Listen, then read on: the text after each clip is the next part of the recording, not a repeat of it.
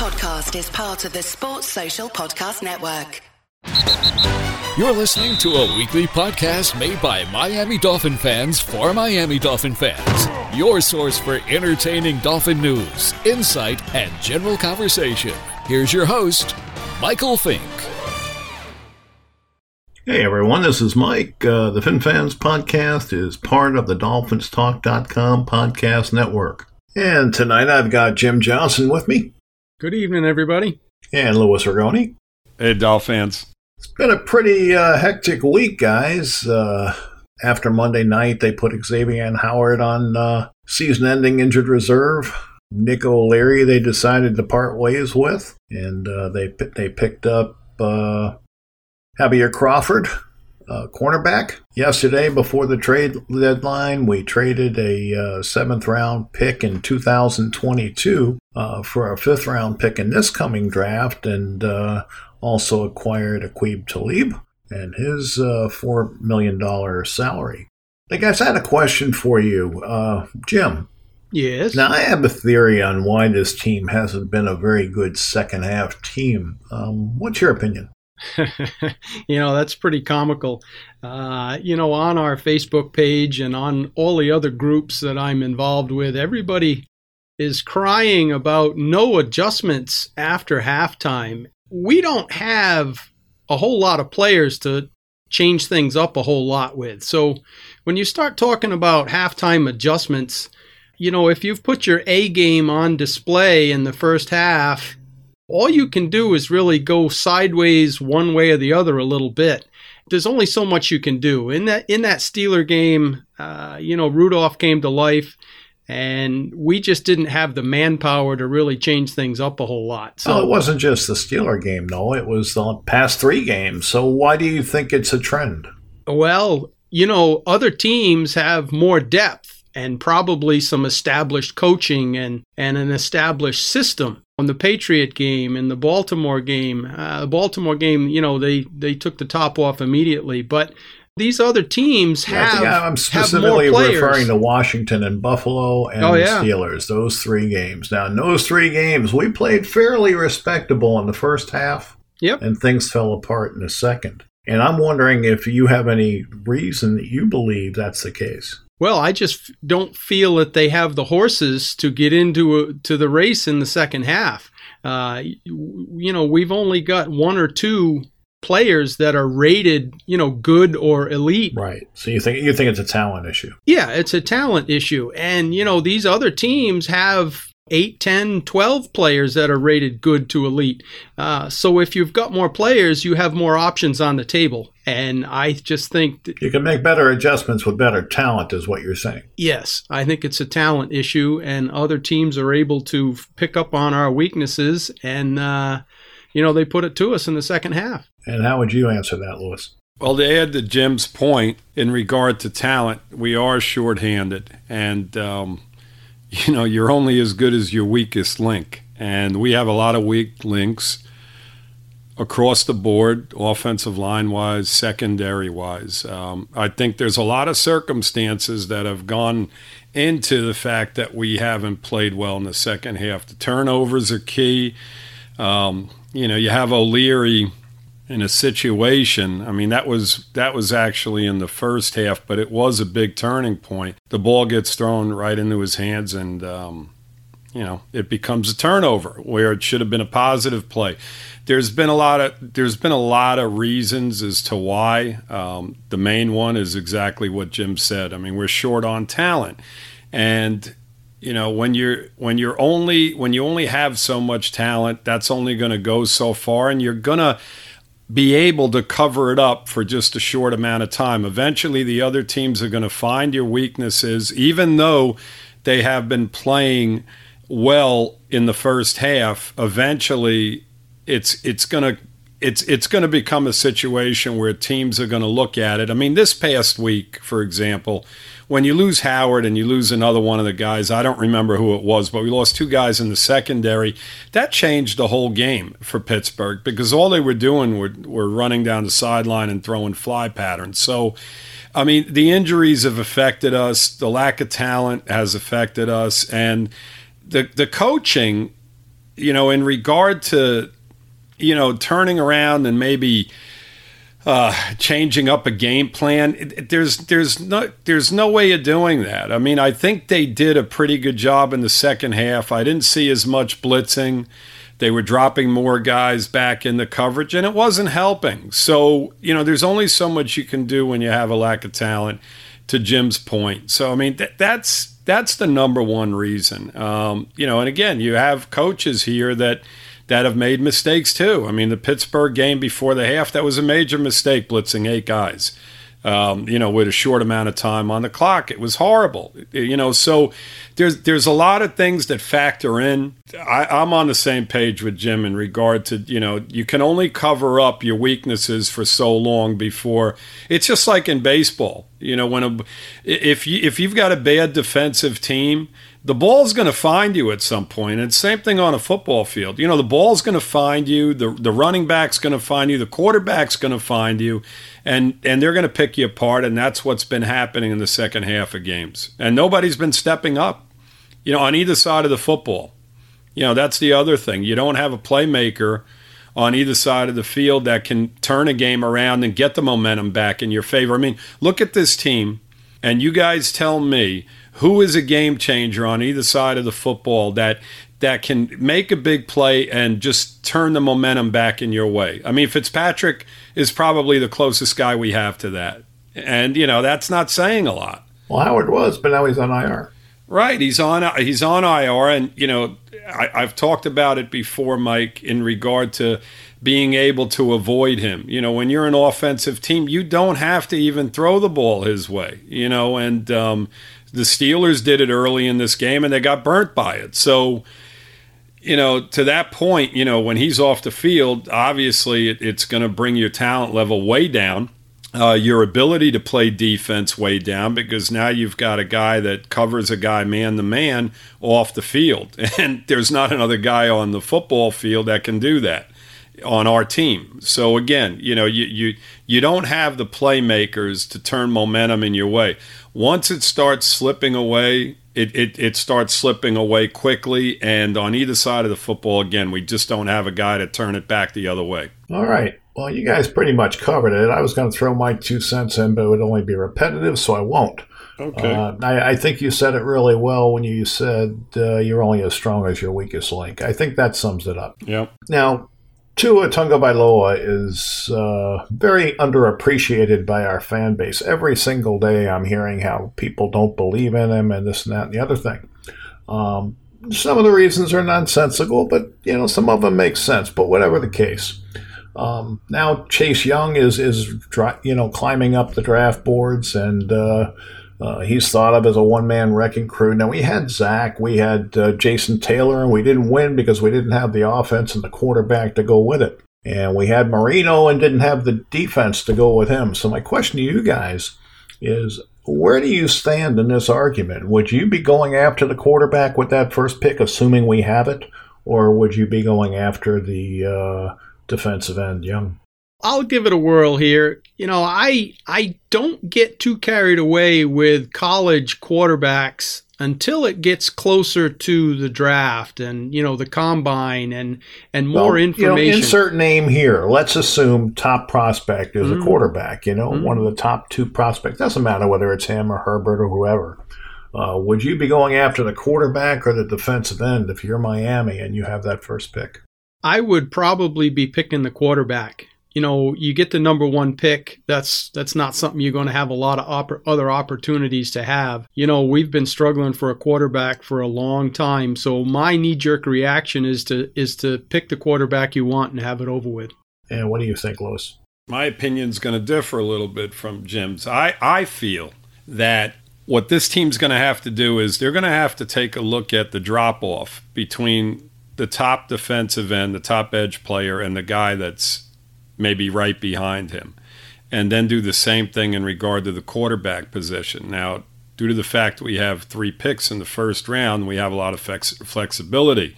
So if you've got this edge player that is just going to absolutely dominate football games, and he's sitting there, and you've got quarterbacks that maybe aren't as good as Tua but can be just as good, then I would go with the defensive end, because in all honesty, we need players at both positions. Now, I mean, I stress offensive line all the time, and I think that, if you get a decent offensive line, you could probably get by with Fitzpatrick even next year if you put some players around him. He is under contract next year, as well as Rosen, so maybe you don't even address the quarterback this year. But if that edge player is there, and they said that this guy is the best player coming out of the draft, then, I would almost be tempted to go that route and maybe pick up the quarterback somewhere later in the first round. Because, the other factor is that we do have that third first rounder. So let's say the quarterback that we love is there. Once we're ready to choose once again, we give up to move up, our two other first-round picks just to move up a few slots. I mean, they have that flexibility. Now, you are giving up your third first-round pick to do it, but if you're getting this edge player and this quarterback that you truly love, then, I mean, that's a no-win situation there, isn't it? I mean, you almost have to wait, to see what the scenario is. It's a catch-22 no matter what you do. But here's my thinking, guys. Yep. You've got 2 picks in the first round the following year. You've got 2 second-round picks, in the following year. Yes. So all of these problems don't need to be solved in this coming draft. Agreed. And I think what they need to do, if they're going after a quarterback, and I believe that's what they want to do because that's been the talk forever, if they want to go after that quarterback, then they've got to fortify the offensive line with at least one of those other first-round picks. So I think you're taking a tackle, and I think you're taking a quarterback. And that's how I would approach the beginning of the first round if it were me. And then I'm going to finish building my defense, or at least supplementing my defense with those picks in the second round and third round, because we've got a lot of picks in this draft. We've got 14 of them. So Absolutely. It's not like we only have first-round picks. So people have to understand it's a long draft. And, they can fix that offensive line if they pick, smartly. And they can certainly help the defense as well and finish off maybe some impact players in the beginning of the draft the following year. So I don't think all the problems have to be solved in this year. I think ultimately it's going to come down to which do you want first. Do you want to build your defense first, or do you want to build your offense first? And I think that's going to answer your question on who you take.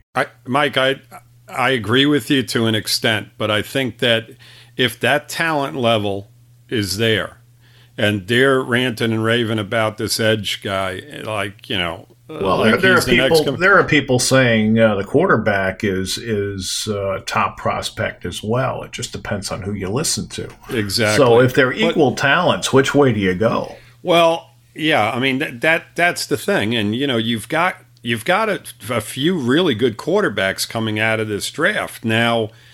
You got to look at also where the team is. I mean, can we get by with Fitzpatrick and Rosen backing him up next year? Probably, and put a decent product out there and maybe address the quarterback the following year.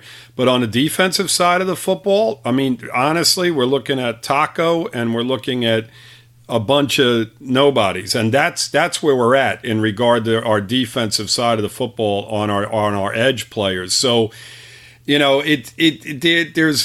we There's can no go back. answer, right. There is no answer. We can go back and forth with this, and everybody's going to have a different opinion of it. People, like you said.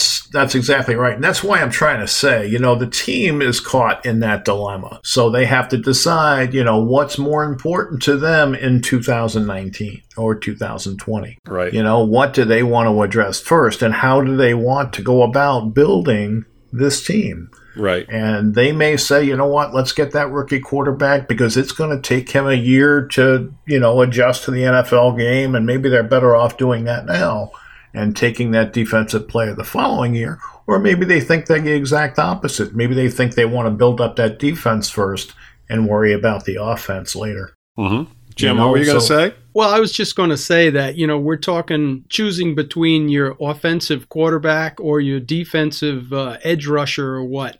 I mean, ideally, you want both, right? Yeah, exactly. You've got to see how things play out.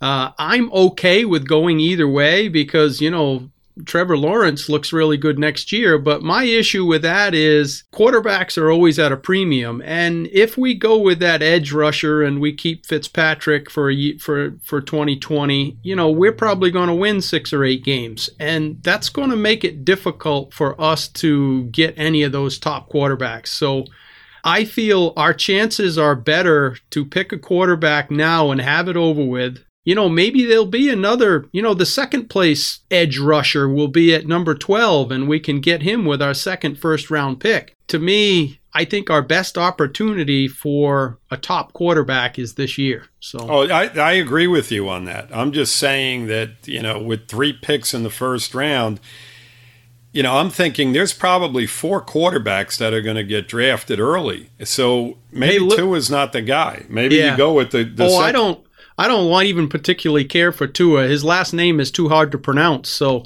that's why we call him Tua. Yeah, it's Tua. But all I'm getting at is I think it's to our best advantage, is our best opportunity for that number 1 quarterback is in the 2020 draft. Well, how that plays out, it remains to be seen. We've got a lot of opinion and a lot of talking and a lot of learning to do about all these college guys coming out. Absolutely. And, Jim, to your point, forget about next year, 2 years from now. This year's draft, there's no guarantee. I was looking at it today, and I think we might be drafting 3rd or 4th in this upcoming draft. So all this talk about having the first pick in listen, the Jets are not very good. Cincinnati just benched Dalton. They're going with a 4th-round draft pick for pretty much the rest of the season. So what is that telling you about them? Atlanta's team is absolutely horrible. So our team, I see on the uprise here in the second half. I honestly feel that we're going to win a few games, and there's no guarantee this year either. So, there's a lot of ways to, there's a long way to go with this whole thing, but everybody's assuming that we're getting that first pick this year, and I don't think it's going to happen. I really don't. Well, you know what's nice about all of this? All of the options are on the table. Guys, we've got 3 first-round draft picks. That doesn't happen very often, and that's kind of what I was getting at, as this is our best opportunity to get whichever player we feel we want to get. So right, yep, it's a pretty good thing to have all these picks. The point to this exercise was there isn't a correct answer. Exercise, huh? Yeah. Well, that's what it was. It was an exercise. It was an exercise in futility, because nobody knows what the team wants to do. Nope. Okay, and that's what it's going to come down to. It's not a matter of necessarily which player they think is best long term. It's a matter of how they want to build the team. And then do we want to build it offensively first? Do we want to build it defensively first? Do we want to try and do both at the same time, just taking the best player available? Absolutely. And these are things they have to answer. And whatever their blueprint is will determine what they do. Well, thanks for the exercise, Professor Fink. We appreciate it. Yeah, it was fun, and I think we got absolutely nowhere. Right, we did. We went right back to, let's see what happens. Yep. Pretty much. Right. I think that's going to be the thing until the day of the draft. Monday night, we played the Steelers, and it was a pretty exciting opening to the game. I mean, we did go 3-and-out on the first series, but then on the very next series, Pittsburgh got the ball, and Xavier Howard had a nice interception, and we got the ball. Lou, what happened from there? What happened from there was Fitzpatrick threw a couple touchdown passes, and the defense was actually playing pretty well early on.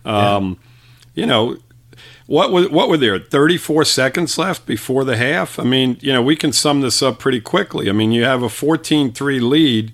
There's about 34 seconds left in the half, and then our defensive coordinator decides to blitz 8 guys on a, a 2nd and 20, I believe? Yeah, I don't know which one of us was more upset. We happened to be on the phone. Yeah, exactly. And we were talking about it prior. I mean, before it even happened, Jim, me and Mike were saying, my God, I hope they don't blitz on this. I mean, drop people into coverage and just tackle them in front, and you go into the half with a 14-6 lead at worst if the guy kicks the field goal through. I mean, it was horrible, and that was a big momentum change. Yeah, so, I don't know who was more upset, me or him, but neither one of us were very happy. Well, I got to admit that I was watching the game with my wife, who's a semi-interested football fan, and I literally screamed at the television when I saw him sending 8 guys to the quarterback. I'm like, no! And sure enough, I mean, the only way that turns out to be a smart decision is if you knock the ball out of the quarterback's hands and you pick it up and return it for a touchdown. And then you say, wow, great call. But aside from that, which is pretty remote, right, there's no reason to call that defense in that situation. Just none. I don't have any issue with sending 5 or even 6 guys, but 8 guys, leaving 3 guys back. You can't leave the middle of the field wide open. Yeah, like that's that. just, you can't do it. That's just retarded. And I no was logic to it. None. I was livid when they made that call, and I'm like, why there's no reason to only leave 3 guys in coverage. That makes no sense at all.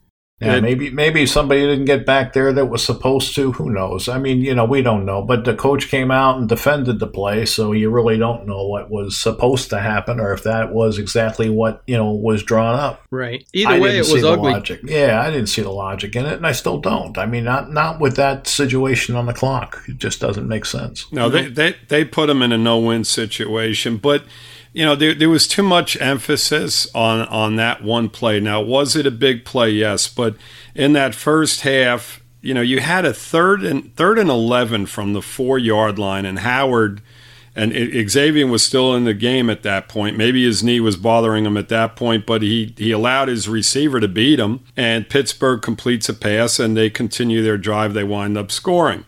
O'Leary drops the ball. It turns into an interception by Fitzpatrick. That was another big play in the second quarter and another big turning point. Hit him right in the chest. Yeah, that was terrible. Exactly. So there were a few other plays to where we really could have took control of the game, and we didn't. I mean, that 3rd and 11 when you have Pittsburgh down on their own 4-yard line. Now, if you want to blitz 8 guys, that's the time to do it. Make it and play tight coverage. And you have Howard just playing right at the line of scrimmage and force him into making a mistake. But, the point of the matter is that there were a few other plays in the first half on top of that horrible defensive play call. And, it changed the whole momentum of the game around. And just those few plays, were very, very important. So, yeah, I don't have a problem with gambling, but you have to gamble when you have something to gain by gambling. And I just didn't think that in that situation there was much to gain from it. Absolutely. I mean, Mike, if you're going to blitz, why not send 2 extra guys? You have to send... Exactly. You have to send 8. I mean, send 6 and drop 2 guys in the middle of the field, and it's probably,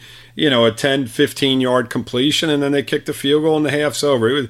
I've never seen anything like that. Not in a long time. Just a horrible play call. You said it, Mike. It was a bad situation to do that. And we talk about situational play calling quite often. And, that was just a terrible call for that specific situation. No need, and it cost them a touchdown. And, the other point was that they were doing it over and over again. So, I mean, Pittsburgh was prepared for it. Right. We were sending nonstop blitzes all over the place with excessive amounts of players from the defensive side. So Pittsburgh adjusted to it, and that was it. The guy did a simple in pattern. It was like, what was it, like a 10-yard in pattern? The guy was like 20 yards off him. I mean, it was just a joke. Horrible play. Anyway. Let's turn it a little more positive. Whose performances were you excited about during the game? Hey guys, I wanted to break in here real quick just to ask a favor of you. On the app that you're listening on, if you enjoyed the show, please subscribe to the podcast. Hit like, leave a comment on your thoughts of the show. And if you didn't know, we do run a Facebook group. It's Miami Dolphins #1. That's #1. We talk Dolphins football 24/7, 365. We'd love to have you join us and share your thoughts. And once again, we want to thank you for listening. Let's make it a habit. We'll see you next week. Mike, I don't have a lot of positives. I mean, I got one. I mean, I'm sure I could think of others. Well, I thought the punter was phenomenal. Oh yeah, Hawk was good. Hawk's done a great job. I felt Fitzpatrick under the circumstances, again, played a pretty decent game. I mean, again, the play calling, and I don't know if it was his option or not, but that one series where they threw the ball deep twice, he threw the interception, and I think 2 plays prior, he threw a ball down the sideline that wasn't even close to being a completion. That drive bothered me a little bit, but overall, he was creating again like he normally does. The refereeing on that 3rd down run, we felt, God, look at this guy. He's making plays again, and then they took that away from us. So I felt he played well, Mike, but I mean, Baker I thought played well early. The second half I didn't see a lot of him. I don't have many other positives. I thought Hearn's grab and score was a pretty nice play to watch. Absolutely. Yeah. Well, I'm just thinking, there weren't a lot of outstanding performances. Parker, had 6 receptions, which I guess we can say is a decent game. I would have liked to see his yardage a little higher. I think he had about 59, 60 yards. Right. Yeah.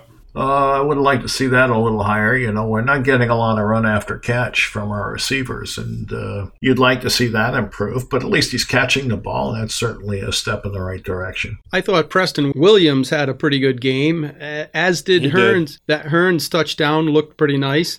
But on defense, Jenkins is putting into, solid work. He's really the most consistent guy we have on the defensive line right now. Tarko Charlton had one good... Well, it was he that caused that interception that exactly. Howard caught.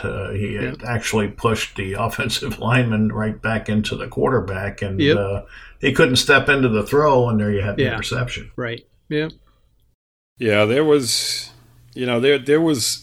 Walton, I felt, took a step back this week. I was not impressed with him. He was hesitant. He had a big fumble at a point where we were moving the football, and again, second half turnovers. That killed us because you're looking at the clock, and there's I think about 8 minutes left in the game at that point, and you're thinking to yourself, well, we're driving the football. We're at least going to come away with a field goal on this drive, so we're going to get back into this game, and that just turned it completely around. And again, like we talked about earlier, with our offensive line, I mean, you don't want to be put in a situation where we're playing behind and they're just firing off on Fitzpatrick, because we saw the results of that in the second half, once we got down by 2 scores. Yeah, he's not a quarterback that's equipped to deal with that. And I don't think he has the team around him to deal with it. Well, Mike, I don't think I don't have a problem with Fitzpatrick dealing with it. I'm talking more so about our offensive line dealing with it. I know that. But when you put Fitzpatrick in a situation where he's got to throw, he's going to throw interceptions. That's my point. Absolutely. Or he's going to fumble. He's going to, I mean, he was getting hit all over the place. I mean, he put the ball on the ground, I think, 3 or 4 times, and we were fortunate enough to recover most of them. So. As far as Walton's concerned, I want to see him running with a little more authority. I thought he was dancing too much and just not authoritative in the way he ran the ball. Agreed. I wasn't happy with him at all. So, all right, so let's talk about the New York Stinking Jets. The New York Stinking Jets. Well, we have our old buddy Adam Gase coming into town. Right, that's a positive. Oh for yeah, us. That's gonna that's gonna excite the crowd. I can tell you that. Yeah. Maybe we'll have some Dolphin fans show up to watch the game. You never know, Mike. I don't know if there's going to be anybody there. I mean, why would Jet fans go to this game?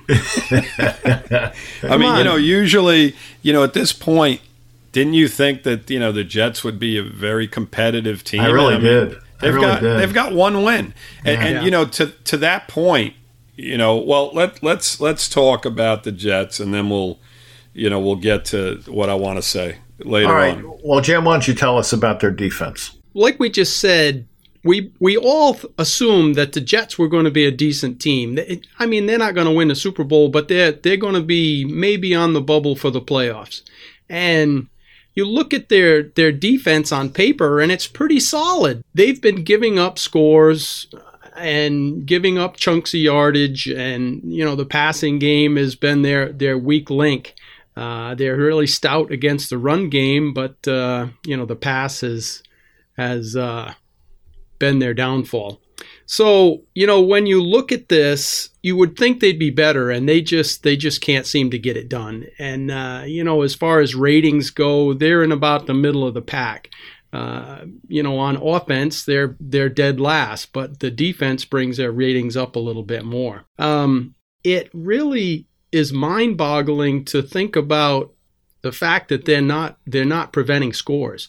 They're not all that good in the passing game, and they're giving up chunk plays and big scores. So it's a bit hard to understand why they're not playing very well. But getting back to position players on defense, they're very aggressive at the line of scrimmage. Steve McClendon, and forgive me on the pronunciation, Falarunzo Fatukasi, I think. They're both, have great ratings. They've been outstanding players for them. They've got their safeties are playing very well. Jamal Adams and Marcus May are playing well. They've got defensive end Jordan Willis that's doing well. And their first-round pick, Quinnen Williams, is playing very well as well. So they're really getting after it at the line of scrimmage, and they're very aggressive with the run stops. And I think last week they only allowed like 70 yards on the ground, so that's a good statistic for their defense. Yeah, their cornerbacks are kind of their weak link. Yeah, they've got Tremaine Johnson and Darryl Roberts, and both of those players are kind of their weak link in the chain. I did mention that the safeties are playing well, so the safeties, are giving them help on the outside and underneath, but that presents a problem. You can't double everybody. And, if you get people in one-on-one matchups, those corners struggle. And, those are the guys that you really got to go after if you're the Dolphins offense. If it was me, I'd be looking at, short passing games. We've talked about this in the past, but you've got to try to make it work somehow. Those corners are going to be susceptible, and you want to try to lull those safeties up towards the box. You got to use some run plays to get them up near the line of scrimmage, and maybe not go deep a whole lot early on. You will kind of bunch the box up, but now you're going to get them those safeties cheating up towards the line of scrimmage, and they are both aggressive, good, solid tackling safeties. So, and then once you kind of get them cheated up a little bit, now if you go deep and they're not prepared for it, you're going to have some one-on-one matchups with those corners, and we should be able to win those matchups. We talk about being able to run the ball. Well, this isn't a very good matchup with our offensive line and our struggles with the running back position. We just got rid of Kenyon Drake. Mark Walton didn't have a great showing last week, and Kalen Ballage hasn't had a lot of success. So, you got to run it enough to keep the defense honest, but you're not going to run the ball down the Jets' throat. So you're going to have to get enough, make that short passing game, the screen game, the slants we've talked about, the quick outs, things that are hard to defend, and give the quarterback some quick plays to be successful with. So, you've got to try to attack those linebackers. Their two middle linebackers are a bit weak as well. Cashman and Burgess, I believe, they're both, again, kind of the weaker links on the Jets defense. And, their outside linebackers are playing very well. C.J. Mosley and Brandon Copeland are both been playing very well for him. So you're going to have to pick on those outside cornerbacks and those two inside linebackers if we're to have any success here. And what about the offensive guru? The offensive guru. Yeah, Mr. Gase. Jim, in regard to the Jet defense, their biggest problem, and I know these guys are pretty solid football players, but their key issues have been, before we go on to the offense, their key issues has been getting to the quarterback. I mean, they've got 9 sacks through 7 games. They're not sacking the quarterback, and they're not creating a lot of turnovers. I think they're a -6 in regard to their turnovers. So for their turnover ratio. So in regard to their defense, they're not getting sacks, they're not getting turnovers. And eventually it's costing them football games on that defensive side. Eventually they're giving things up. Now, in regard to their offense, I'm looking at this team and I'm trying to figure out what the offensive guru is doing. I'm trying to figure out what is going on, even on both sides of the football. You're looking at this team, and they have one win. They have one more win than we do at this point. And if you look at them statistically, it just tells you the story. I mean, they've given up and getting back to the sack situation. So their defense has gotten 9 sacks. Their offensive line has given up 34. Yeah, I meant to mention that. That's through 7 games. Exactly. That's a lot of sacks, and I know that Darnold was out for a while. Falk got sacked quite a bit, but that's still a lot of sacks. I think that's more sacks than what our offensive line has given up to this point. So their offensive line isn't playing well, and it's not playing well in regard to pass protection, but also in running the football, because you've got a great talent in Le'Veon Bell, and the guy is averaging 3.2 yards a carry up to this point in the season with 1 touchdown.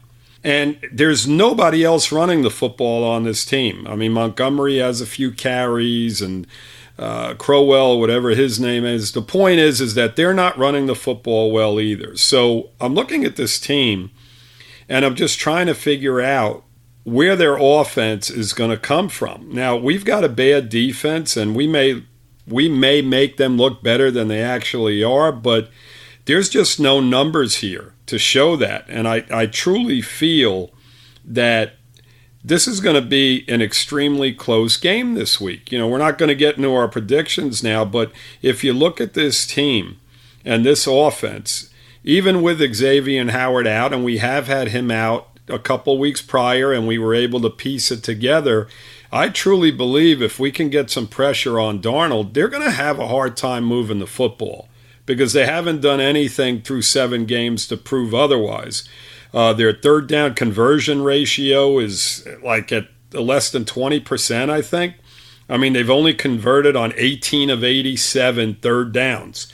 On 4th down, they're 2 of 9.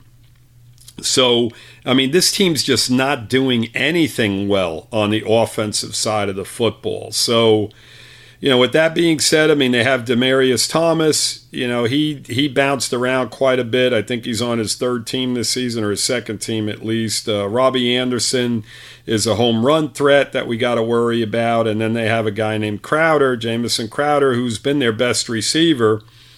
He's got over 300 yards receiving, and he's got like 35 catches for the season. So he's been their main target.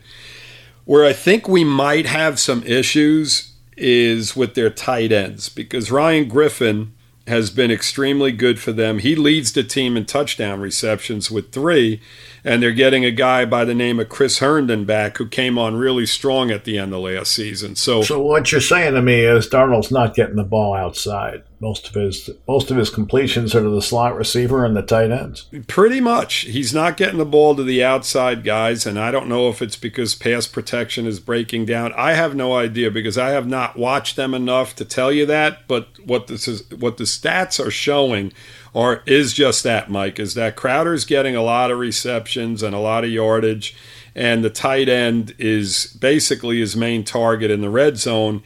And with Herndon coming back, now he is hurt, so there is a possibility he may not play. Now, if he does play, I can see this team going with a lot of double tight end sets, trying to run the football with Bell and trying to throw the football to Bell, because Bell is their 2nd leading receiver. He's got he's got 30-something receptions as well, 32.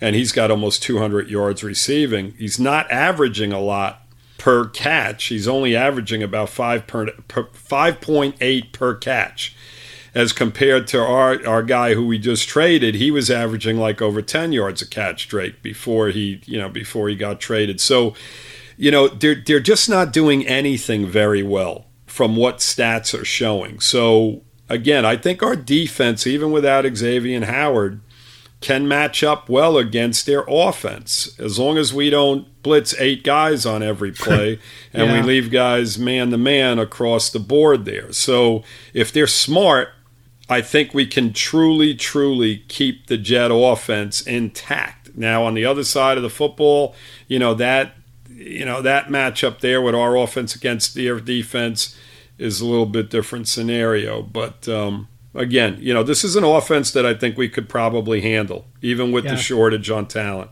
Yeah, their offense is in the power rankings is like the only team that's worse than we are. They're dead last, and they only average. But they haven't played our defense yet. Yeah, I know, but they're only averaging like 12 points a game. So you're not going to win many when you can't score. It's hard to use that statistic, though, because they've had the, problems at quarterback, the injuries at quarterback. So we'll have to see what Darnold can do, I mean, he was seeing ghosts when he played the Patriots. I don't think he'll be seeing ghosts against our defense. You never know, Mike. I mean, it is Halloween week, so we'll see what happens. We'll see what happens. Let's talk about some predictions.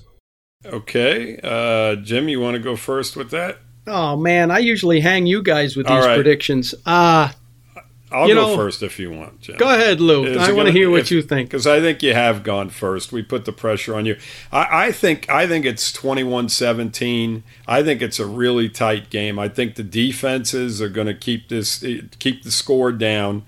And, I think we wind up winning this game. I think we're going to wind up winning 21-17. Our scores are real close. I actually took Miami as well, 20-19. Wow. Okay. Yeah, Jim? I actually have us winning this game as well. And how about that? It's a sweep. I can't see either team being able to be very productive out there on the field. And I was thinking along the same lines as you guys, where it's going to be a close game. But I figured there's going to be enough broken plays, so it's going to be about 24-21 in favor of the Dolphins. All right. Yeah, well, I mean, I think the key is, again, and I know I say this every week, I sound like a broken record, but it's the turnovers. As long as we don't have big turnovers and, we get a couple, and Darnold he's been giving it up lately. I mean, he has not had a good game over his last 2 games. He's been really bad. So, we got to hope that we can create some turnovers, and if we don't win it, at least we get a couple, even if we give up a couple. I think we can win the football game if we don't turn the ball over in key situations, which the last 2 weeks we have. And I mean, really key situations. Let's just hope it's an exciting fourth quarter game and not snooze fest, because this could be a snooze fest. It could very well be. Yeah. You go back to last year, that one game we had down here, I think the defense, Baker scored the only touchdown of the game, didn't he? I mean, everything else was just field goals. Yeah. The game down here. So, I mean, it should be interesting. Yeah, I'd like to see an exciting game at home and watch Gase go home a loser. Mm-hmm. That's about all I got, guys. Is there anything else you wanted to add? Well, I did want to address something in regard to people being down and out about this team and, the loss again on Monday night. Now, we are 0-7 at this point. But as you watch that football game the other night, and I know that the Steelers are without Roethlisberger, but Mason Rudolph is their quarterback of the future one way or another. So he's just starting a little bit earlier than what they expected. And as you look at that Steeler team, they do have some solid football players. They do have Bud Dupree and Schuster and Watts. But overall, I mean, how much better are they really than we are at this point? How much better are they? And going into the draft next year, and you could say this about a bunch of other teams in the NFL as well. I mean, we are not that far off from teams like the Falcons, who are struggling. There's a lot of teams, the Broncos, and just look at the position that we are going into next season compared to some of these other teams in regard to the amount of money we have and the amount of draft picks we have over the next 2 drafts. So, all the Dolphin fans that are out there and are upset over the fact that we're 0-7, You know, you look at the Steeler team and you look at the team we played the week before in the Buffalo Bills, and we competed with these teams. And going forward, we've just got a lot more to look forward to than a lot of the teams in the NFL. I mean, how would you like to be the Steelers going in to next season? You don't have a number 1 draft pick. You don't know what the situation is going to be with Roethlisberger, so you have Rudolph there. So who's in a better position going in the next year? Is it the Steelers or is it the Miami Dolphins? In my opinion, even though they beat us, we're still going to be in a much better position once this season ends and going forward. So, you know, you got to keep your heads up and keep positive about the whole thing. Well, you just have to hope they make smart decisions going forward. And if they do, I mean, they're going to be in a good position. Absolutely. That's going to be it for tonight's show. We'll be back after the Jet game on Monday. And fins up. Fins up, Dolphins. All right, so that's our show for this week. I just want to remind everyone that the Finfans podcast is part of the DolphinsTalk.com podcast network.